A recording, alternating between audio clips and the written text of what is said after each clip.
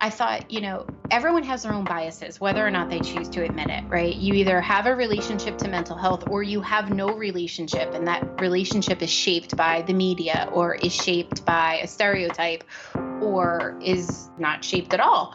And in my case, I thought if I could walk someone through what it was like to watch someone crying uncontrollably and not have any power to help them, it might help people have more compassion and start to see how hard life can be for someone who struggles, and not be so quick to judge or have, false understanding of what mental illness looks like. That's Michelle Dickinson, and I'm Brian Falchuk. This is Do a Day. You'll hear from the most inspiring people who have been through hard times, overcome them, and have turned around to help others with what they've learned. I'm your host, Brian Falchuk. I know we can all overcome and achieve because I've lived it myself. I've written about it in my book, Do a Day, and that's why I'm bringing you this show. Remember, today's a new day. Go out and do it. Hey, day doers, welcome back for another episode of Do a Day. My guest today is Michelle Dickinson. She's a passionate mental health advocate, a TEDx speaker, and a published author of a memoir called Breaking Into My Life. And we're obviously going to talk about that memoir quite a bit because that is her story, and that's what led to the work that she does today around mental health and around supporting people with it to beat down that stigma so that we can get the help and support and be the help and support that we need in this society. It was all born from Michelle's experience growing up with a loving but bipolar mother and how that defined her childhood, her relationship with her parents, her relationship with herself, her responsibilities as a child, the stability or lack of stability, and so obviously pretty far-ranging and major impact on her life and who she is. She went on to have this career, and then as that was ending, she was getting divorced. It opened up a whole new path for her around mental health, and it's what she's been doing in that space as a result of her backstory that forms the basis for today's conversation. Really important one. I know I've had a few mental health stories in this show, and that's because it's pervasive. We all know people, or perhaps ourselves, are in a place where this is very real for us. The stigma is very real. It's something we need to address. We need to call out. We need to support, and we need to understand better. And so that's why this is one of those important episodes for me, because I think it applies to everyone universally, whether you realize it or not. So with that, let's jump in with Michelle Dickinson. Michelle Dickinson, thank you so much for joining me on the show today. Thank you so much for having me, Brian. This is a fun one for me because the way that you discovered the show and learned about what I was doing is through my friend Michael Levitt and Breakfast Leadership, and hearing me on his show. I never know because he was also on mine, and so it's like which way that it all came about. But Michael's an awesome guy, and anyone who is into what Michael's doing, that's like right off the bat, I know that you're quality. So I was very intrigued to learn more about you. And have you on the show today. So thank you. Yeah, thanks for having me. So give us a little high level of your today, and then obviously, as with every guest, there's a whole story behind why today is what it is. Yeah. So we'll back into that, but give us the overview of who you are and what you're up to these days. Sure. I am a very passionate mental health advocate. I'm out to cause change and create more love and compassion in the world for people who suffer with a mental illness, for those who care for those who suffer, and just in general, really help there be compassionate work environments, compassionate communities, more education and more knowledge around mental illness and what that looks like and how people can start to relate to it more in a more healthy way, and really relate to the brain as just being another organ and not being this thing that we all stigmatize and we don't talk about. Yeah, I mean, that stigma is still very strong. There's been a lot of progress. There's been a lot of awareness and compassion, and there's still plenty of stigma and plenty of fear of being open about these things, whether it's depression, bipolar, suicide, suicidal thoughts, what have you. Yeah. There's always that first step is really, really hard. We don't know how people are going to respond. We're all Yeah. in different contexts. Does the job understand? Does the spouse understand? Does the military understand? Your parent, whoever it is, are you going to get Yeah. made fun of? Right. Um, yeah, it's Right. still extremely scary today, despite being better than what it was maybe 20 years ago or 40 years ago or whatever. Still very hard. Yeah, I mean, I think we've made a lot of progress. I think there's a lot of great things going on. I look around my own community and we have a coalition for mental health that's emerged out of the mayor's office. That gets me so excited because what it means is we're going to start talking more openly in my own community. I look at what companies are doing. There are some companies that are really innovative and they're really committed to inclusion of people of all kinds of disability, and that includes invisible disability. Mm, So, and then we have celebrities, right, openly sharing and being vulnerable and saying, "Hey, this took me out of the game, yeah. and I'm dealing with it, and I'm going to be okay." So Yeah. that gives us all hope. So, Yeah.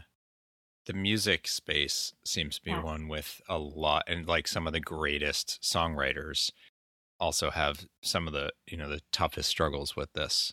yeah. Um, so tell us a little bit about why that is what you do. Not a Mm. little bit. Tell us, quite a bit, because you it's quite a know, story. it's interesting. I never set out to be a mental health advocate. I was committed to just, getting a good job and having a great career. And then I found myself giving a TED talk, like you, um, about my experience growing up with my mom. I had been nominated to give a TED talk at my company about what that experience was like, loving and caring for my bipolar mother. And so I told the story on the stage, and it was met with such love and compassion, and honestly created a pathway for other people to talk about their situations or their relationship to mental illness, that it kind of pulled me into the direction of, okay, if I can make a difference and I could cause open dialogue about this uncomfortable topic through a TED talk, like what could I do with a book? Mm, So that got me really connected to wanting to write a memoir that visually and was very honest and authentic about the experience of loving and how hard it was to care for someone with a mental illness and, humanize it. So I wrote it over a 4-year period and shared the book in the beginning of 18. And it gave me like almost a calling card to be the one to go first and talk about mental illness okay. and what that was like. So, There's a few things you've said in relation to the book, that not here, but that I've heard you say about it, around wanting to take the reader through that life, through that journey, which to me is like, that's such an important way to tell this story, because it's not everyone relates to it, or they may relate to it and don't realize it. yeah. And so Hmm. getting people to live a bit in your shoes and walk through that journey with you, I think is really powerful for kind of breaking more freedom into the space. Right. Exactly. And that was, I thought, everyone has their own biases, whether or not they choose to admit it, right? Mm, You either have a relationship to mental health or you have no relationship, and that relationship is shaped by the media or is shaped by a stereotype or is not shaped at all. mm, And in my case, I thought if I could walk someone through what it was like to watch someone crying uncontrollably and not have any power to help them, mm. it might help people have more compassion and start to see how hard life can be for someone who struggles, and not be so quick to judge or have, false understanding of what mental illness looks like. Yeah. I'm curious if you would go into some of those stories, for people who Mhm. haven't read the book, to understand a taste of what it can be like. And it's not just someone you care about. When it's a parent or your child or your spouse, there's a different level of or your sibling, actually, and that can Mhm. define your family dynamic in a really different way. Absolutely. I mean, I talk about a lot of experiences. My mom was physically, emotionally, and verbally abusive to me Mm, because of her illness. She had bipolar disorder. She had highs, manic highs, where she was happy and on top of the world, and then she had very, very low, depressing moments where she was crying uncontrollably. She was nervous. She was um, needed to be hospitalized, needed to be taken to a mental hospital several times throughout my childhood. And so, like, one of the examples that I share in a recent TED Talk that I gave or talk was how hard it was to watch her cry for hours and, like, not be able to do anything about it. It wasn't like she needed a Band-Aid, or it wasn't like she needed something. It was like there was nothing you could do to console her. And as a little girl, I just remember sitting there and looking at her and her face, and just seeing the tears like streaming down her face, and not having the ability to stop that pain that was coming from within her. That was like the hardest experience, because I felt so paralyzed and powerless, you know? Do you find I should say thank you, first of all, to share that, because that's incredibly hard to live through. And you mentioned through your childhood, so I'm guessing you've seen these things since early memories. So it's not like you were a young adult and had, already worked through your own sense of self and stability and strength. Do you find that informing how you face other difficult situations? Like this need to fix, but not being able to. Totally. I mean, totally. It's very reflective of what that powerless feeling was, right? It like shows up for me again and again. Yeah, absolutely. I mean, but then I also think it serves me because I have like an incredible empathy and an incredible compassion. Like I coach a few different people, and I got on a coaching call and a Zoom call, and I saw this like depressed pain in this woman's eyes. And I was just like, whoa, we're not going into anything until I talk to you about how you're feeling. Cause I can feel it. I can see it in your eyes that you're depressed. Like, So I think that it serves me in that I have an ability to connect with people and really see their pain, because it's so familiar to what my mother's look like. But then I have to balance that, right? Because it's very easy to get sucked into it as a caregiver and want to try to fix what you can't. Yeah, that's very true. So when was the earliest time that you remember one of these episodes? I mean, aside from the day-to-day, which is definitely not easy either, but one of these more extreme periods. And was your dad in the situation? Were you alone? Yeah, my dad was there. I think I want to say I was around 4 or 5 years old when she first started acting strange, I guess, where she would be incredibly high and happy, and then the next minute she would be very angry, and then the next minute she'd be very mad or very sad. It would go like through this roller coaster. My dad was there. My dad was the primary breadwinner. My mom did not work. So he was really under a lot of pressure to make sure that he was working and, doing everything he needed to keep the house going. And so I also think he had his own challenges with growing up with an alcoholic mother that, he was dealing with, but he was present to an extent, but not very, didn't really add the additional support in my mother's absence, right? Because didn't really know what to do, with that. He still had his own biases around mental illness. He would yell at her and say, snap out of it, just snap out of it. Yeah. And like, we all know that doesn't work for someone who's dealing with a mental illness. Yeah. I always picture that scene. I mean, it's not funny, but the scene in Airplane where like the whole airplane is lining up to smack this woman who's hysterical. It's like, actually, I mean, as much as they're making a joke out of it, that is kind of the mentality for a lot of people for a long time. Yeah. And when you're in the throes of bearing witness to that and being frustrated with it, some people will go to those places. Yeah. Yeah. Because, it's a powerless situation. If you don't understand mental illness and you don't know how to help someone, it's very easy to default and just get angry and scare them. And like my dad used a lot of scare tactics to try to get her to snap out of it, but that like never really happened. Yeah. She's not choosing any of that. No. When you mentioned that 4 to 5, had she received a diagnosis already, or was it was unknown for a while? Yeah, I think she probably had her first official nervous breakdown when I was a little bit older. But she got very controlling. And I write about this in the book. Like there's like the controlling mom.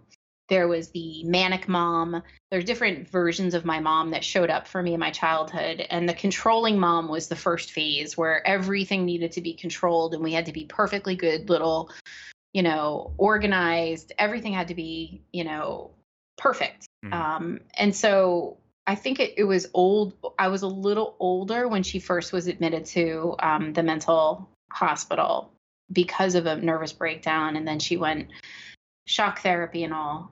And then she came home like a complete zombie. It was just so strange to witness that. Was it just you or did you have siblings?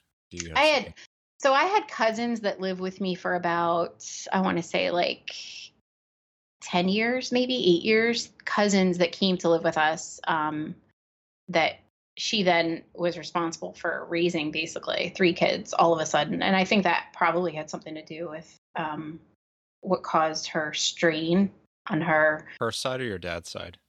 On her side. Okay. Yeah.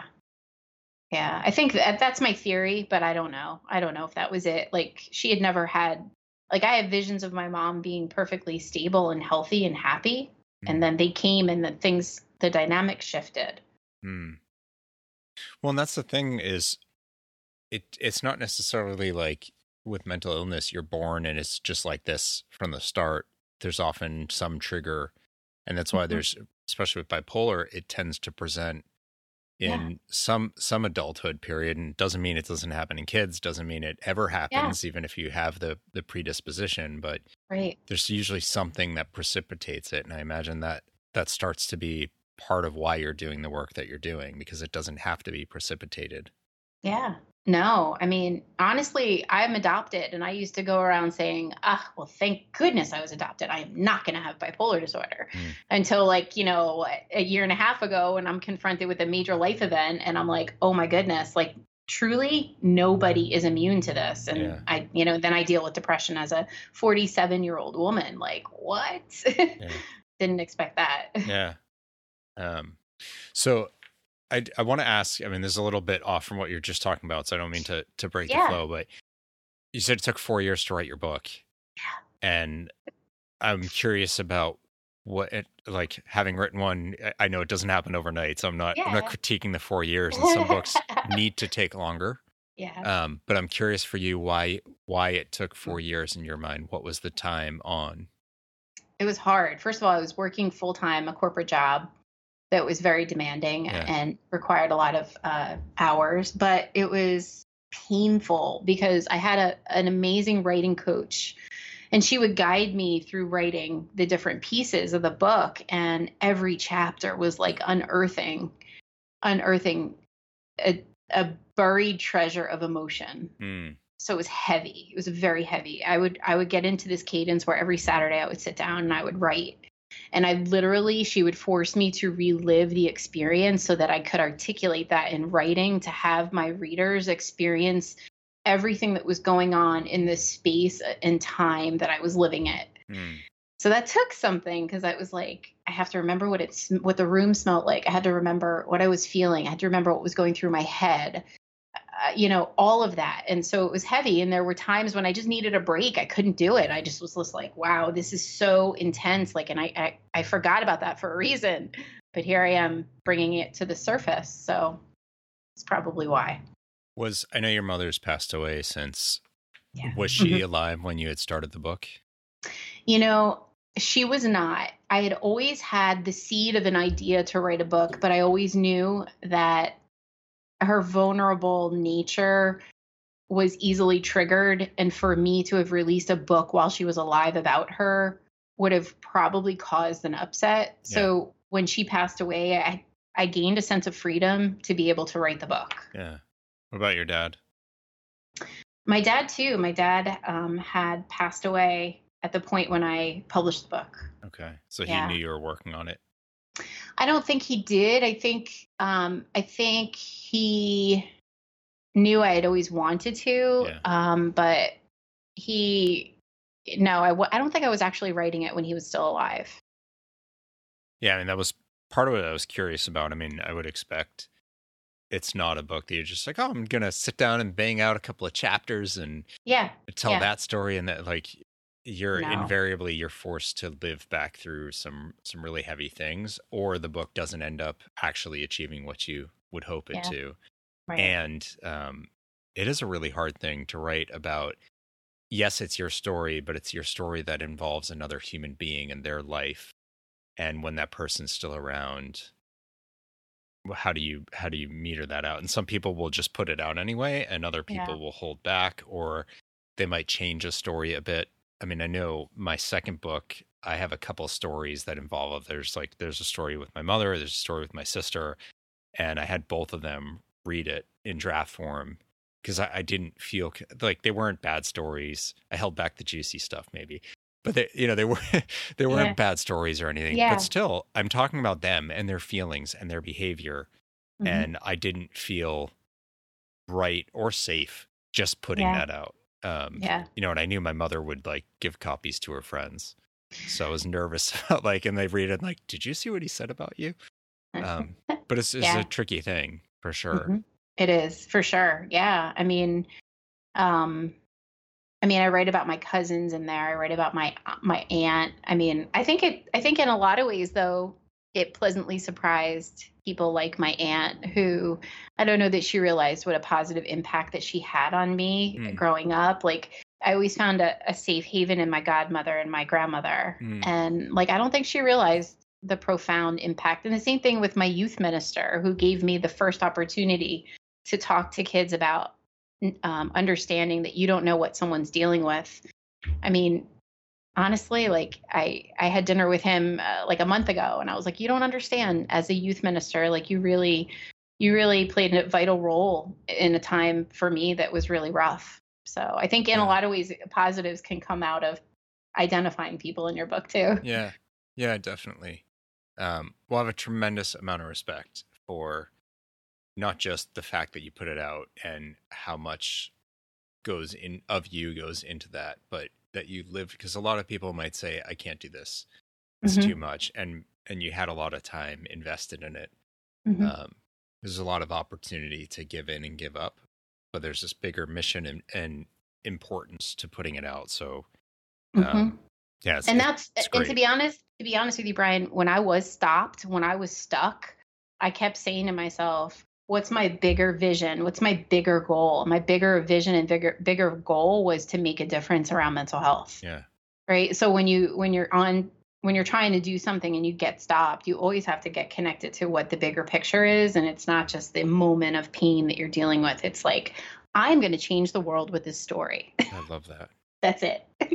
Michelle, you called it Breaking Into My Life, which is a brilliant title. And I'm not the first to tell you that. I've listened to enough interviews with you where the hosts give you praise for the title. But is that kind of how it felt like, or when did it feel that way, that you actually get to start living your life? Because your life is so strongly defined by your mother's experience before some point, or maybe, obviously still to an extent it sits with you. But when did you have the title before you started working on it? And B, when did you feel that you actually started to break into your life?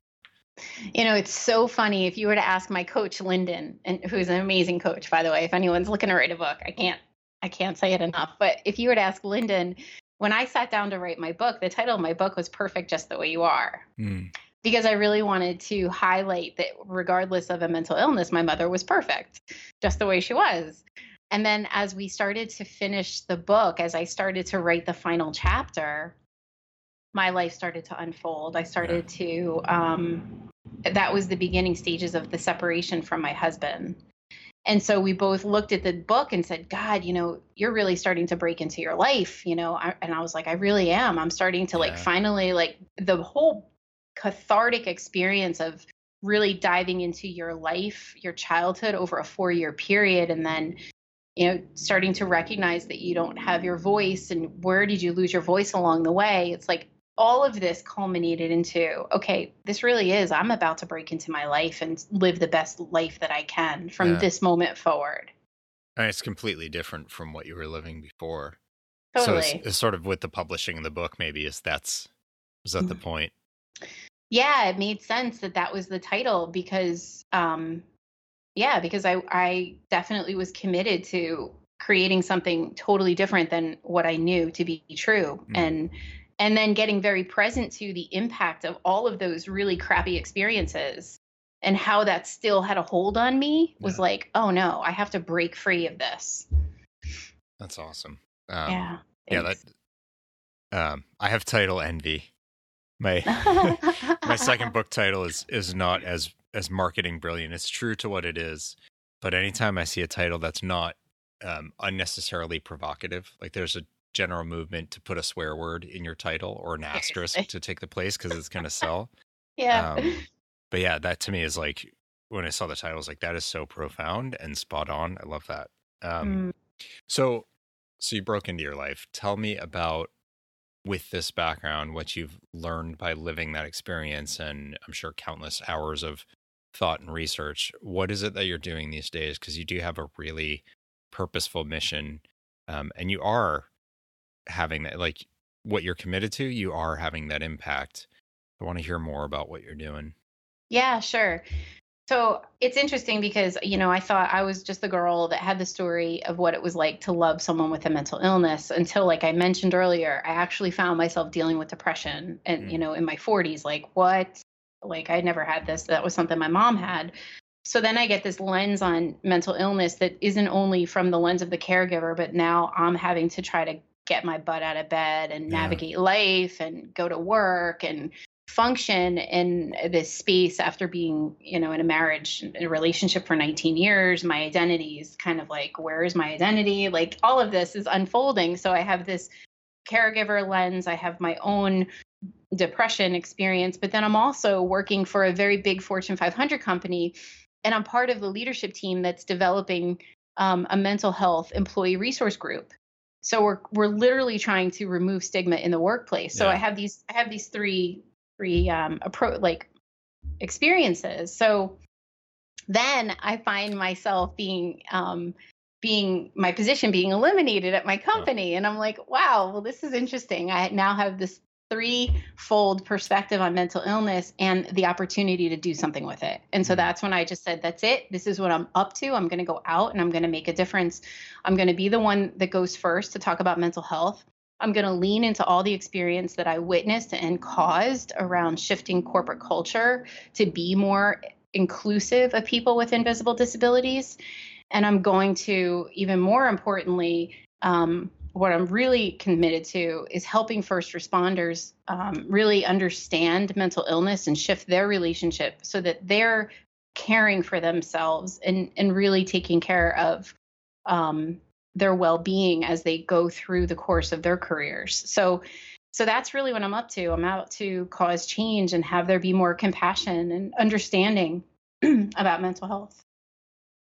um, there's a particular way you keep saying it, cause change, that's striking me as different from how a lot of people would phrase it. And I like it, it seems to encompass like starting something and Mhm. creating a ripple or a wave, Yeah, in a way that's like, I want to change the blah, blah, blah. It's like, I want to cause this. I want to be the genesis absolutely. of this movement out. I love that. Maybe it was an unconscious decision, but you keep saying it and then it's striking me like the choice of that word cause. Yeah, I mean, and I think it takes people to go first to have people see how easy it is to be the change. Yeah. So, like an example of that is I have a meetup and I have a bunch of people who want to cause change in their company.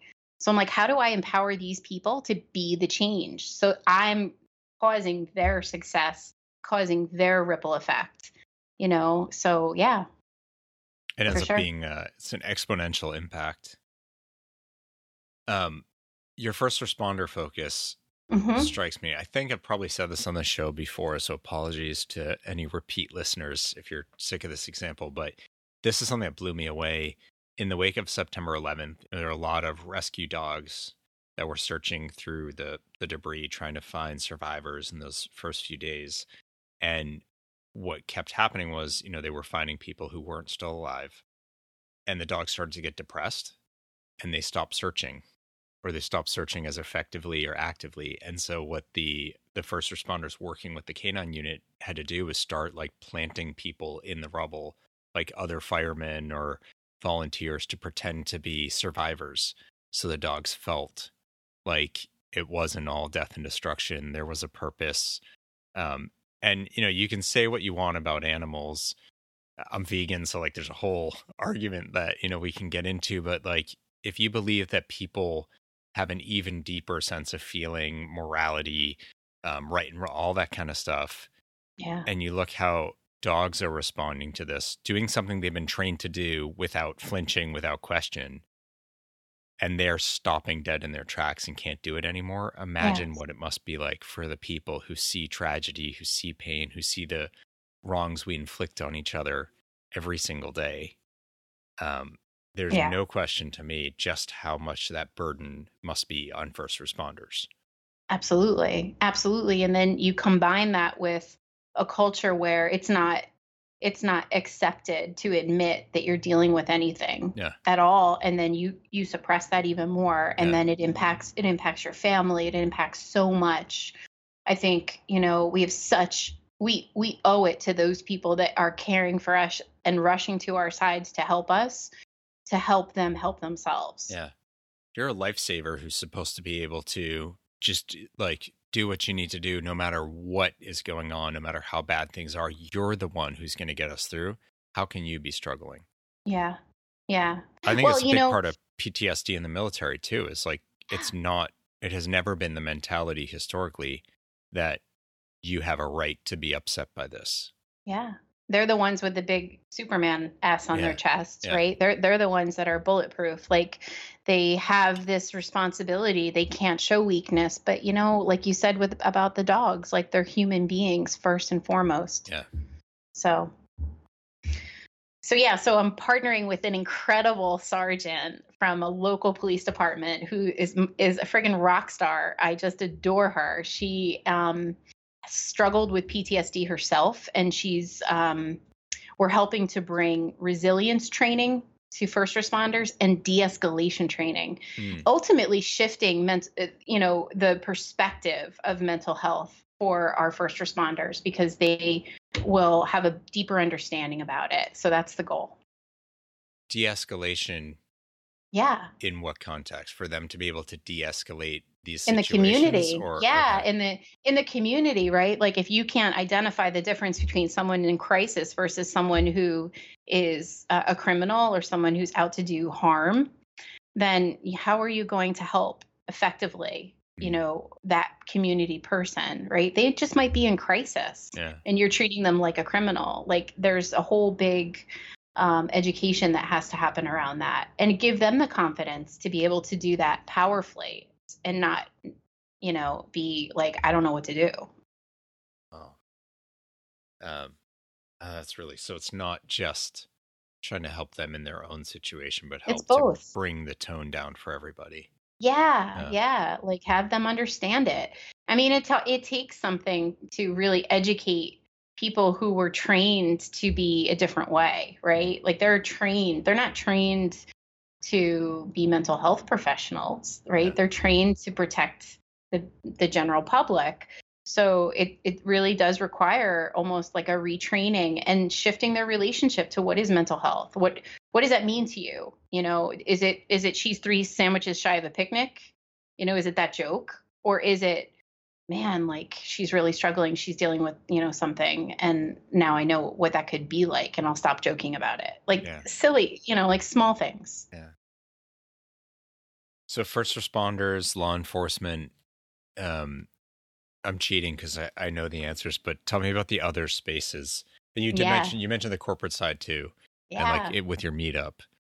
Yeah, I'm really interested in helping people be the change in their corporate environments. And it doesn't have to be corporate. It could just be a small business. It could be any business. Because at the end of the day, if we are helping people with physical disabilities, with ramps and, things that they need to be able to perform the best of their ability with their circumstance, why can't we do the same for people with mental illness? And, there's things that companies can do. They could institute a peer support program where you have employees with lived experience that are there as a community to help one another. So there's a lot of cool things that can be done in the corporate space and in the business world. And I'm also sitting on the Coalition for Mental Health within my town to create a mental health awareness week in May Hmm. to really start opening and having more candid conversations with the community about, what does mental health and well-being look like? So, yeah. Wasn't it the peer support with shared lived experience? That's a really interesting concept. I thought you were going to say something like a meditation or respite room, Nope. which is like, Nope. those are all fine. Yeah.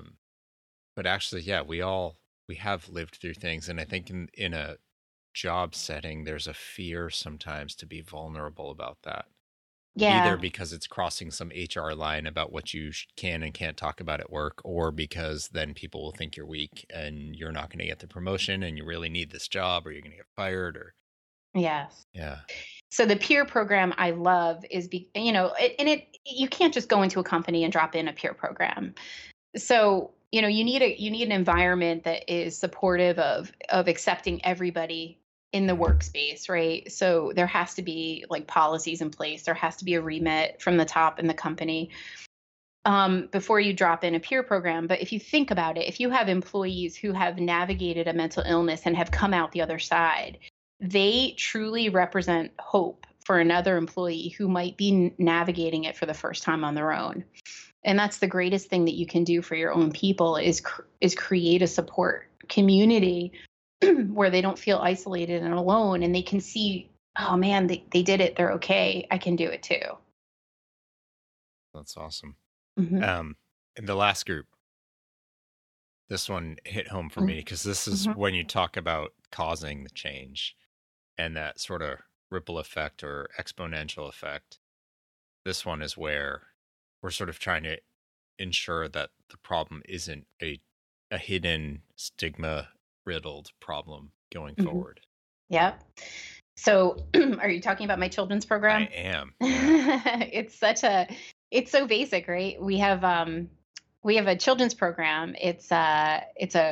I'm so happy about it because it's been running now for years, but what it evolved into is actually a mental health wellness fair, and where we actually teach children empathy, compassion, understanding their feelings and their emotions, and really giving them tools in their toolbox to deal with circumstances that are going to show up in their life. Yeah. Social media is a great example, of feeling inadequate and really, the power of empathy and compassion, and really standing up for one another and raising your hand if you feel off or you recognize that your friend feels off, and really, creating a healthy relationship to brain health at the get-go. Like, let's live in a world in the future where there is no stigma, where kids openly talk about their brain as just like they would their leg. Yeah. There's a video on your website that has some clips from some of the children's programs, and they're great. Like, the kids are so engaged in it. Totally. Which I loved seeing, is like, no, this is a real thing, and there's an audience that wants to talk about this, and it doesn't have to be awkward. It can be really empowering for them. They really seem to be a part of the conversation. Yeah. So great. The most amazing part of that video from that program is that we trained the kids to teach their peers. Oh, nice. So it was absent of the adults, dictating, this is how you should be, It was kids taking content, shaping it to reach their peers, and then having them successfully reach their peers. Awesome. It was awesome. Yeah, that's great. Michelle, this is really, it's given me hope. And I know it's small steps, and this is a pretty far-reaching, wide problem. Yeah. But if we don't have steps like this, we'll never do anything about it. Yeah. So I'm very thankful for the work that you're doing. Where can people see more of what you're up to? Maybe engage with you. Obviously, get your book and see what you're putting out there. For sure. I have a website. It's Michelle with 2 L's, Dickinson.com. You can find me there. And you can learn about my children's program. I really am committed to seeing that program spread anywhere. I mean, it's been going in New York, New Jersey, and Pennsylvania, but I want to see it go far and wide. Like Connecticut. Why not? Yeah. Why not? And then I'm happy to have people join my meetup or my WhatsApp community on being empowered to cause change in their workplace. I would love to have you part of that. Right now, I have Lululemon, I have Amazon, and I have an educator within that group. And we're starting our conversation to really create strategies to reach out to leaders to cause change in their companies. And then first responders, I'm so committed to working with my sergeant partner to really, go one police department at a time and have that conversation. How do we help your officers be better, be stronger? That's awesome. I love that.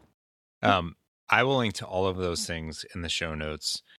I was excited to hear WhatsApp. I haven't heard anyone mention, but it's always this Facebook group or something. Yeah. And no, it's a totally different kind of engagement. It's more like totally direct, and it's like a big group text. It really is. Yeah. And it's great. And, you can really get to know each other that way too. Yeah. Awesome. Michelle, thank you for reaching out in the first place and for giving so much of yourself today. I know it's, it can be really hard to relive these stories and these moments, and you face that head on because there's such a purpose to it and such a need. So the world is better for that. And I did have one thing I wanted to ask you before, so I'll break the flow of closing things out because I want to ask you this. Uh-huh. When you're writing the book, did you go through the machinations of what if no one buys it? What if I sell millions of copies, and how many? Did you ever get the sense of if nobody buys it, I don't care? It's still like because you obviously had a self-growth process. Yeah. Getting on the other side of it. So did you feel like even if not a single copy is sold, I'm still glad I did this? I knew it would touch someone.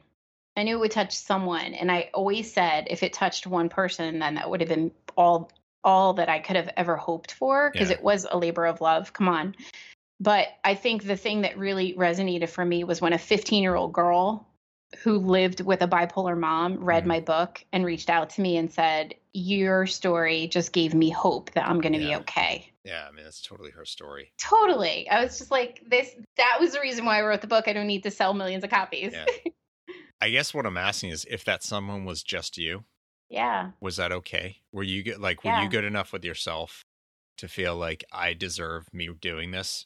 Yeah, totally. I know you had a bigger purpose and intention, and that's awesome. No. It's a self-love question, really.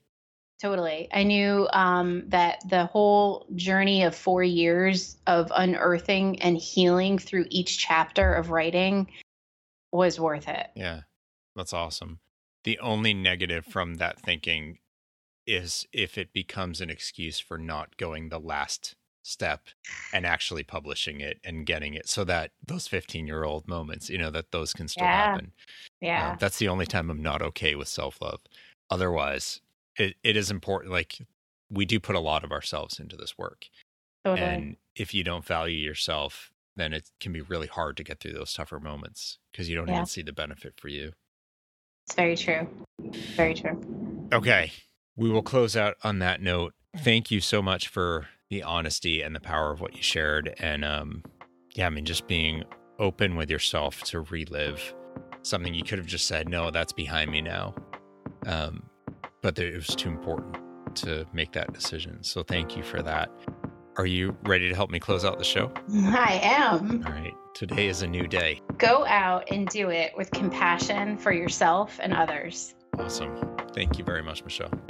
You're welcome. How great is Michelle? It was such a honest journey in her story, the highs and the lows, obviously the backstory with her mother, but then, with her divorce and what happened in her career and the place that left her. And I think a great reminder, not just around the mental health side, but that reminder that just because what we've known has come apart or is ending doesn't mean we can't find a different path ahead.